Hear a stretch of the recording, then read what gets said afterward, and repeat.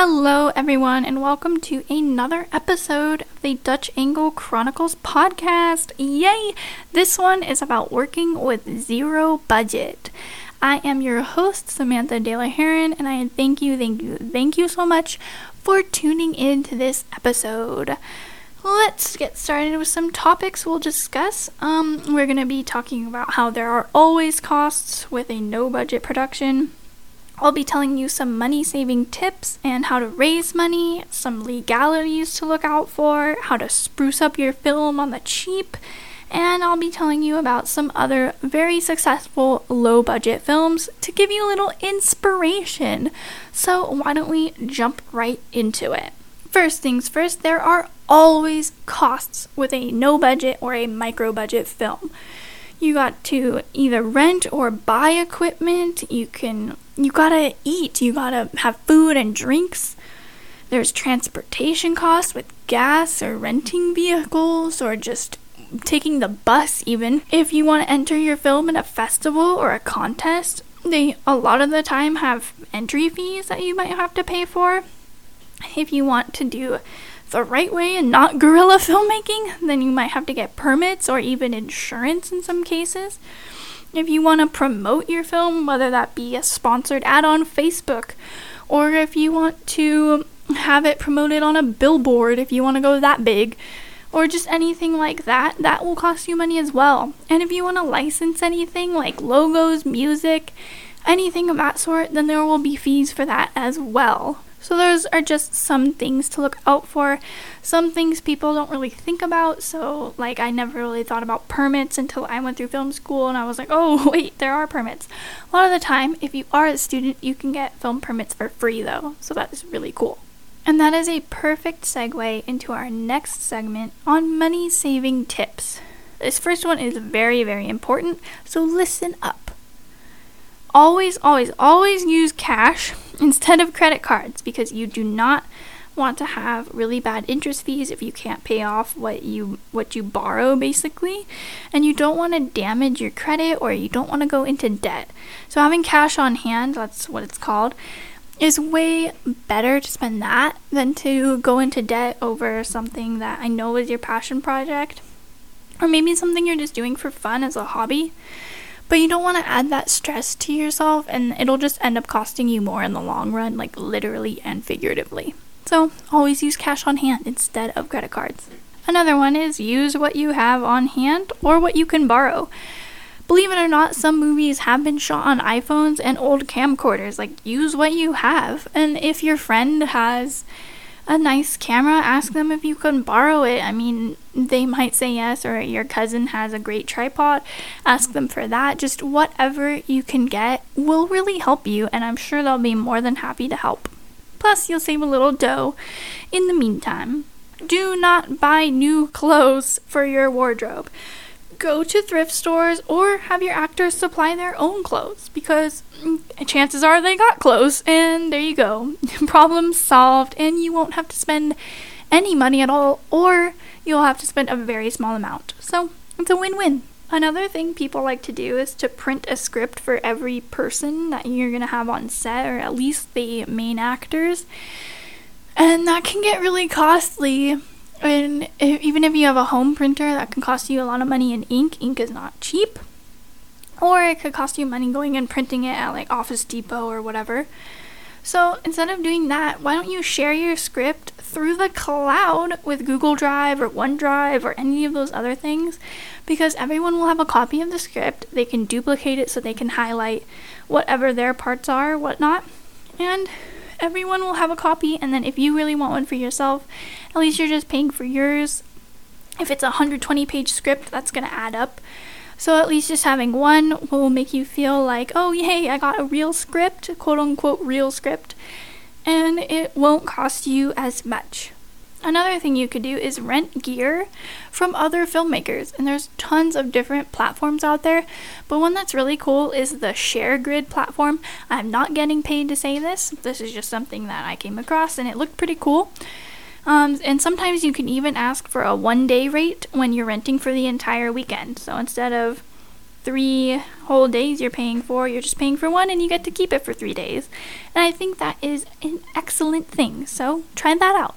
This is something that I use. It's called the DigiSlate app. I learned about it from one of my professors in college, and he uses it too. I think like the pro, like non-ad version is like $1.99. Like it's really not that expensive, but I use the free one and it works just the same. It's all good. It's called DigiSlate. So instead of having one of those very, very expensive physical huge slates, like just use the app. It's free. It works. It's all good. Also, use tons of other free apps for storyboarding, budgeting, shot listing, editing, and even screenwriting. There are tons of apps out there, and you'll be surprised what you can find for free. And they'll save you money for sure when you don't have to spend money on a giant new platform for your laptop. Keep your locations to a minimum. The less you have to travel, it's gonna be way easier. You won't have to pay for gas, you won't have to pay for everyone to get there if you're taking the bus or whatever. And also, it's just better. I don't know, like you'll have all your stuff in one spot and you won't have to rent out other places or get more permits, things like that. So try to keep your locations to a minimum, and that will save you money. This is something that helps me all the time when I'm filming DIYs. There are tons and tons of YouTube videos and articles on how to make your own things for filmmaking, like rigging tripods or making your own dollies out of a towel. Like, trust me, it's weird, but they work, and it'll really up your quality while saving you money. And here's my last money saving tip. College actors are really happy to work for free or just for the experience or credit on the film, and they just want to get out there and act, as I'm sure you just want to get out there and film and make a movie. So if you just ask college actors, and I'm sure they'll be more than happy to work for free and just for experience and credit. This is a little short thing I wanted to talk about because I've never really had to, I guess, raise money in like a formal setting for a movie. I've just kind of used what I have and done all the things that I listed above. So, but if you need to raise money for your film, you can ask friends, and you can ask family, and you can ask other cast and crew members, and I'm sure someone will be willing to help you. And if not, then you can go to strangers and ask them to help you on websites like GoFundMe. I know they have a couple other ones. Not being paid to say that, but I'm just saying it's helped a lot of people, it seems like, so maybe give that a try. You can also go the old-fashioned route and try yard sales, garage sales, or even a car wash just to raise some money. And I think it will be lucrative. I hope so. Hopefully that'll help you get your film made. The next thing we're talking about is legalities. So I am not a lawyer and I am not offering you any sort of legal advice. This is just something that you might want to think about and do your own research on. That's a little COA. So make sure that you have contracts with your cast and crew and your locations, because that way you have something signed by you and by them saying that they're not going to come back and ask you for money if your movie gets made big, you know? You don't want to have to owe people in the future. So try to have contracts. It might save your butt. Another one is permits. You do not want to do the whole guerrilla filmmaking thing where you spring into some crazy location and you don't have a permit, because they could sue you for that, and that'll just cost you way more than the $25 or $100 it takes to get a permit. So just get a permit, okay? Just do it. I'm not offering legal advice. All right, let's talk about how to spruce up your film on the cheap. So if you invest in good sound over good picture, it'll help you a little bit. Like if you had to choose between the two, like it's been proven that people find horrible sound way worse than horrible picture. So if you had to invest in one, I would say invest in a good mic over like super good camera, because I think that'll just end up helping you and that'll just help you stay on the cheaper side, but also giving people what they want. If you know your cinematography basics, then it'll up your quality. Like if you do the rule of thirds, you have enough headroom and whatnot, and you do 3-point lighting and any other tricks and different things, then that'll help you with your quality a lot, and that'll make up for the lacking picture or whatnot. And it's pretty much free to look things up on the internet, so there you go. Story is everything. If you have a good story, then everyone will kind of forget about all the other things that you might be quote unquote lacking in. And just make sure your story is nice and polished, it's good, and you've had multiple people read it and give you feedback on it and do more than one draft, I would say. Lighting can make a really big difference in making your film more cinematic. You don't need professional lights. Like, there are so many tutorials online on how to do this. Just colored bulbs or even those dividers you can put in your binders. Like, those can give you completely different looks. So go ahead and check that out because they are really awesome. And it can really help you with your quality without spending a ton of money. Alright, now I want to talk about something really cool. It's some low-budget films that ended up being really successful. The first one is The Blair Witch Project. It came out in 1999, and their original budget was $60,000. And at the box office, they got $246.8 million. Look at that. That's awesome. Another one is Friday the 13th. Came out in 1980.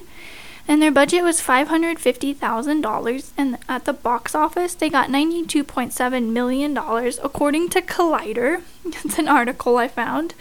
But I found another statistic, according to Google. Their budget was $700,000, and at the box office, they made $59.8 million.